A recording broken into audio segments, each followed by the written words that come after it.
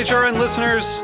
As we celebrate our 15th year, we are deepening our commitment to giving voice to the next generation of food systems storytellers, and we need your help. Our internship and fellowship programs help activate new possibilities for underrepresented and underestimated young people through experiential journalism, audio engineering, and production training.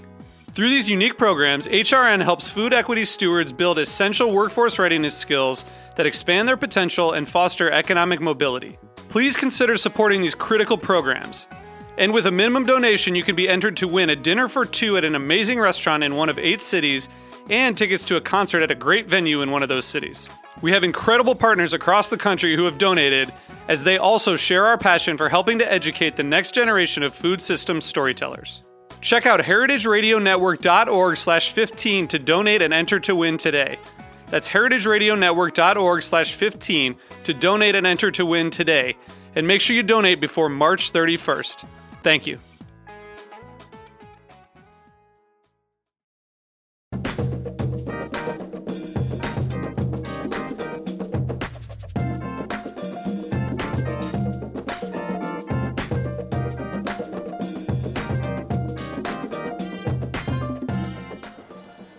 Welcome back to Heritage Radio Network on Tour. I'm Kat Johnson from Heritage Radio Network in Bushwick, Brooklyn. But this weekend we are here in Denver, Colorado for Slow Food Nations. I want to thank our partners, Slow Food USA, for bringing us out. I want to thank our supporters, Big Green Egg, Hearst Ranch, and the Julia Child Foundation for Gastronomy and the Culinary Arts for making our on-the-road coverage possible. We have a surprise addition to our lineup today that I'm thrilled about because I caught up with him a little bit on Thursday evening, and I'm excited to talk to him on air and hear about all the new stuff that he's working on currently. Chef Kevin Mitchell is the chef instructor at the Culinary Institute of Charleston, but that doesn't really cover everything that he has going on. No, not at all. Welcome, too much. Kevin. Thank you. Thank you for having me. Okay, so first and foremost, yesterday afternoon got a little bit rained out. We had some interviews we were going to do that we moved to today. You were going to be doing a demo. Well, I was actually in the middle of the demo. Oh, whoa. Just started cooking. Had some things on the stove. A couple raindrops, and everyone's kind of like, we'll just hang out a little bit and see what happens. And we were asking, so, well, do you guys want me to keep going? They're like, yeah, just keep going. We'll just do whatever. And about a minute or so later, bedlam. The skies opened and everyone ran underneath the tent for a few minutes until we were told we had to go into the building. So it was very comical watching everybody take the mad dash from the demo area into the building. We all got soaked, including me. Fortunately, the guys saved all my food, all my prep from the demo, and then we were actually able to reschedule it and do it today. So, did you start over today, or did you pick up where you left off? I did a little bit of both. You Okay. know, there were some people that were not there yesterday, so I wanted to kind of bring them in, fill them in on exactly what the demo was about and what we were doing, and then from most of it, just picked up where I went. I mean, we lost 30 minutes, so I had to get them in and kind of get them out. So what were you making at the demo? Well, we're doing a dish that encompasses the flavors of the African diaspora, and the diaspora, includes ingredients that come to us from Africa to the Americas. So we were looking at things that included okra, peas, whether it was field peas or black-eyed peas, bene seed, which is the original sesame seeds that come to us from Africa that are being redeveloped in South Carolina, specifically through Anson Mills. Some kale or greens, those, which is also part of the diaspora. And then I used some bene seed oil. So we press the seeds to get oil, and I talked about the importance of bene seed oil in the late 1800s, as it was the main cooking oil in South Carolina, until, of course, the onset of commercialized oils, vegetable oil, so on and so forth. Bene seed oil just kind of gets kicked by the wayside. And then I just had an Ethiopian curry or spice mix, which is called berbere. Hopefully I pronounced it right. I pronounce it wrong every time I say it. But it's a spice mix that contains about 25 different ingredients: toasted chilies, salt, cumin, coriander, all kinds of things, fenugreek. And so basically I took that and spread it over a piece of salmon and basically blackened the salmon using that spice mix as opposed to just using blackening spice. And then with the salmon, we did a dish I call peas and greens. Basically, cooking peas separately and cooking greens separately. So I decided to add them to the same pot, right? Which is another aspect of food of the diaspora, one pot cookery. So, black eyed peas, some fresh kale, and I introduced some other flavors into it: coconut milk, a little curry, some tomatoes, so on and so forth. Is there any left from your dinner? Unfortunately, it all got eaten up. Dang, Even the chef didn't get to taste it. So I feel like I really missed out on something awesome. So I'm really curious about all the work you're doing, and we're going to talk about the project that's coming up with Dr. David Shields. But you are a culinary instructor. So with all the work that you're doing around the diaspora and, low country cuisine and a lot of historical projects, how does that balance with, day-to-day working at the Culinary Institute of Charleston? Well, it's been a good fit. My bosses, administrators support the work that I do. I am able to kind of introduce some of that stuff into the classroom. So when we're talking about Southern food, creating curriculum around Southern food and giving students the opportunity to understand that Southern food is more than just fried chicken and macaroni and cheese that comes from the deep South. Where we talk about the other regions of the South, whether it's the Gulf South, where or the Mississippi Delta going into Louisiana, the Tidewater South, where Maryland and kind of DC and Virginia meet. Of course, the Gullah Geechee culture, which is hugely prevalent in the Charleston area, specifically Low Country, and just those different regions, and getting people to understand that, like when I was away getting my master's degree in Mississippi, in Oxford, learning that in that area, people considered tamales Southern food or soul food in that particular area. So creating that curriculum and getting the students to understand, once again, that Southern food is this huge subject. It's not just, once again, that fried chicken, fried okra, macaroni and cheese, which is all great, but getting them to understand that the South is made up of so many different things. And I think that's when one of our HRN hosts, Corsha Wilson, recently wrote a piece about how, Southern food and African American food is missing from so many classic culinary training. How do you want to see that change, and what are you doing personally, and what do you want other schools to be doing to change that? Personally, for me, because I have the support of my administrators, they are allowing me to create curriculum around those things and introducing them into a specific class where we're going to start off as it being maybe an elective for those students who are interested in understanding Southern food, or whether it's the Gullah Geechee, whether it's the Gulf Coast or whatever, just creating this curriculum and having this class. And then hopefully, possibly further on, creating a specific program around that. Because you have, the schools like CIA, they have a full program that represents Latin American cuisine. Why can't we have a full program that represents the food of the South? Because the food of the South is so hot now, everyone's talking about it. Even in the North, you have people opening up Southern-style restaurants in the North. So it's very popular. And I think also, for one thing, for culinary schools they need to bring in or hire more African-American chef instructors. For me, being in a culinary school of 12 full-time staff and being the only African-American chef instructor for 11 years, is a problem. And then of course you have the CIAs and the Johnson & Wales, where the CIA has 3 to 4 campuses, and between those campuses you may have 1 or 2. That has to change because the student profile is so different. I mean, at my school, my enrollment for African Americans goes well into 40%. There are a lot more African Americans going to culinary school, so they need to see someone that looks like them.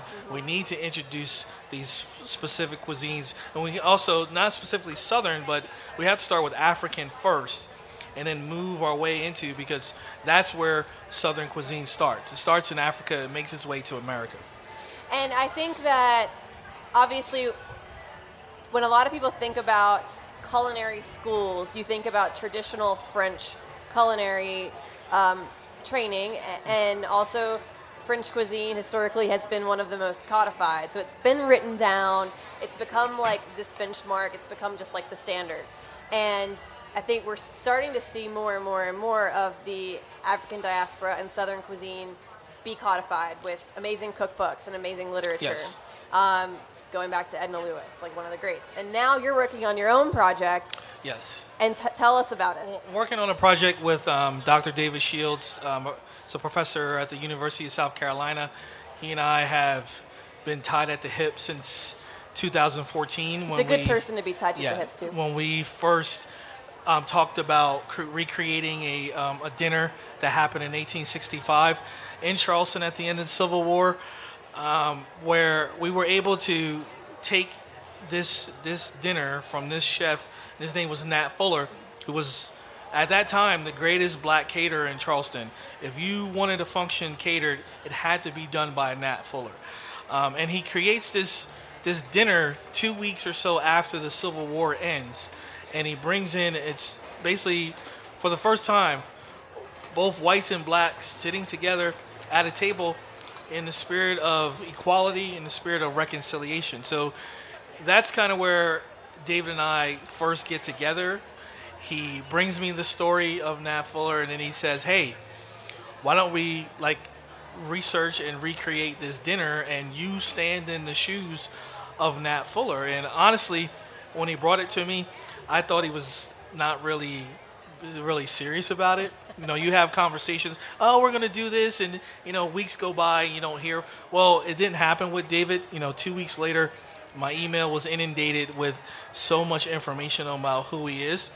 So, and working with David, who is this great culinary historian and someone that I kind of strive to be as far as the knowledge that he has, which I don't think I'll ever get there. It's just so much stuff going on in that head of his. But recently we got together and signed a contract, and we've been contracted by the University of South Carolina Press to write a book about Southern food, specifically connected to Charleston. So basically, we're calling it a guide to Southern food and Southern ingredients. So if you look at the book, almost like a dictionary, everything that we write about is going to be listed in alphabetical order. And basically, we're calling them entries. So, there's an entry for okra. There's an entry for the Lady Baltimore cake, which is only historic to Charleston, right? There's, red rice. We're writing about boiled peanuts. And I actually did an entry on pot liquor and what pot liquor really is and how it comes about and why is it so important to African Americans, specifically enslaved African Americans. So we write these entries. They're about 3 pages long. And then at the end of the page, we actually include the sources where we get this information from. So our research method, which is one of them is really cool. We go through genealogybank.com and we type in the entry. So I type in pot liquor, and then I type in a specific time frame. So it could be from 1700 to 1900. Then I only search South Carolina newspapers. So any newspaper during that time that has, or article that has the word pot liquor in it, pops up. So you run the gamut. You can find 40 articles you can find 1,700 articles. It just depends. And then, we just kind of go through the articles. We pick out the ones that we think are really interesting, and we put them in a file. And then the next day we go back, we kind of read through, and then we put together our entry. Now, of course, David's in Columbia, South Carolina. I'm in Charleston, which is about an hour and a half from each other. So a lot of it right now is being done via email. We have a running list of about, I believe, 90 ingredients and or dishes. And we just pick the ones that we're really interested in. And so we write the entry. I send it to him for his feedback. And he'll email me back and say, okay, I think you need to include these points. I think this piece of information is really interesting, because we're not trying to make the book an academic book, though we know David is very academic. So I think the partnership that we have, him being the true academic that he is, and then me coming in from the chef's point of view and writing these entries, and it's anecdotal stuff too. It's little funny stories that talk about the ingredients. So the Nat Bradford watermelon. If you know the story, at one point it was the most popular watermelon in South Carolina, so much that the farmer would poison watermelons to keep people from stealing them. Well, however, the farmer, of course, would forget which ones were poison, and sometimes they would actually eat the poison ones and they would die, it's not a funny story, but it's kind of a cool story to give people the reference on how popular that watermelon is, because it's only specific to South Carolina. So that's kind of what the book is going to be. We'll probably end up with about, I believe, 75 entries. We have our manuscript is due April of 2020. We're more than halfway through, so we're gonna beat the deadline way before April. So the hope is the book comes out in the fall of 2020, but if we get it done early, it'll probably come out early. Right now, we're also kind of debating on whether or not we're going to do photographs as opposed to illustrations. We both have two very different feelings about that. I believe photographs add this really great touch to a book, but of course, when it comes to publishing a book, photographs are more expensive to actually produce. So, we'll get to that when we get really close to the manuscript being done. So that's the major project on my horizon for right now. But there's some other things I'm working on too. One question about this: are you going to include a lot of historical recipes in those entries? Yes. So how do you test those and make sure that they? Well, the recipes will be when we find these articles. And if there's a recipe attached to the article, say for okra stew from the Charleston City Gazette in 1835, we screenshot it and we add it to the page. And then I also have some contemporary recipes. But the recipes that I'm adding that are more contemporary are things that have been tested already, right, whether they come from Edna Lewis's cookbook or a recipe from Jessica Harris or for somewhere else. But there may be some recipes that I will specifically write myself, and then of course I will test those for the book. But the book is meant to be it's meant to be educational, but it's also meant to be really fun, a way for you to really understand Southern cuisine as it relates to Charleston, as it relates to these specific ingredients or whatever dishes that are in the book. And it's going to focus only on South Carolina. And I already told you that when you're ready to move to other states and you want to do Alabama, let me know. Yes, I'm excited about that. Most definitely. So one other question I have for you, the New York Times did a really great profile of African American chefs that are changing, the face of American food, which was great. Amazing piece. But I'm also curious your perspective on anyone you think that's elevating Southern food of the African diaspora that we should be paying more attention to. It was a pretty comprehensive list, and the really great thing is that I know a good deal of those chefs personally. and have met them, worked with them. You know, Eduardo Jordan being one of my favorites. That Jerome Grant at the museum in D.C. You know, it's kind of hard to say. I mean, as a chef, and of course, chefs are very competitive. I've gotten a lot of emails and texts from people that I work with who were asking the question, how come I wasn't in on the list? And you know, it's the work that I do. I'm not doing the work to be on the list. Mm-hmm. I know that I'm doing really great work uncovering the stories, and that when my time has come, it will come. But I think they were able to really capture, you know, and there are some chefs that I didn't even know, you know, of their work and what they were doing, which is really great. Yeah. And I thought it was a great article. It was great for New York Times to write this article, specifically one reason because it wasn't written in the month of February, right? It's not a Black History Month article. They write this article and they're giving these black chefs their genuine due, and they're not doing it just because it's Black History Month. And that's the big issue that I think a lot of black chefs have is, you know, we can get the press and people will come to see us or come to our restaurants, but you know, it's like that whole, okay, well, it's February, let's feature black chefs for the whole month of February. You know, why not just feature black chefs throughout the year? And so I think it was a really great article for them to do it at this particular time, and with some of the chefs that are really in there that I know personally, that I know the work that they're doing.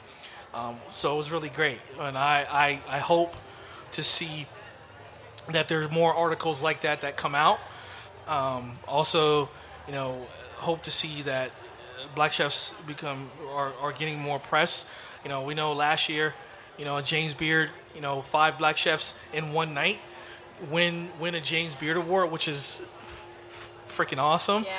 You know, and I actually watched it as I was sitting writing my master's thesis. I was supposed to be writing, but who can write? Yeah, who can write when this program is on and you see someone like Eduardo Jordan, or of course someone from Charleston win for barbecue, which I thought was very interesting. I would never think that James Beard would have anyone that represents the barbecue, but that goes to show that, you know, they are making moves to kind of change how black chefs are viewed in the culinary industry. I just want to see more of it. I want to see, more African American chefs that are really doing great work, getting the press that they deserve.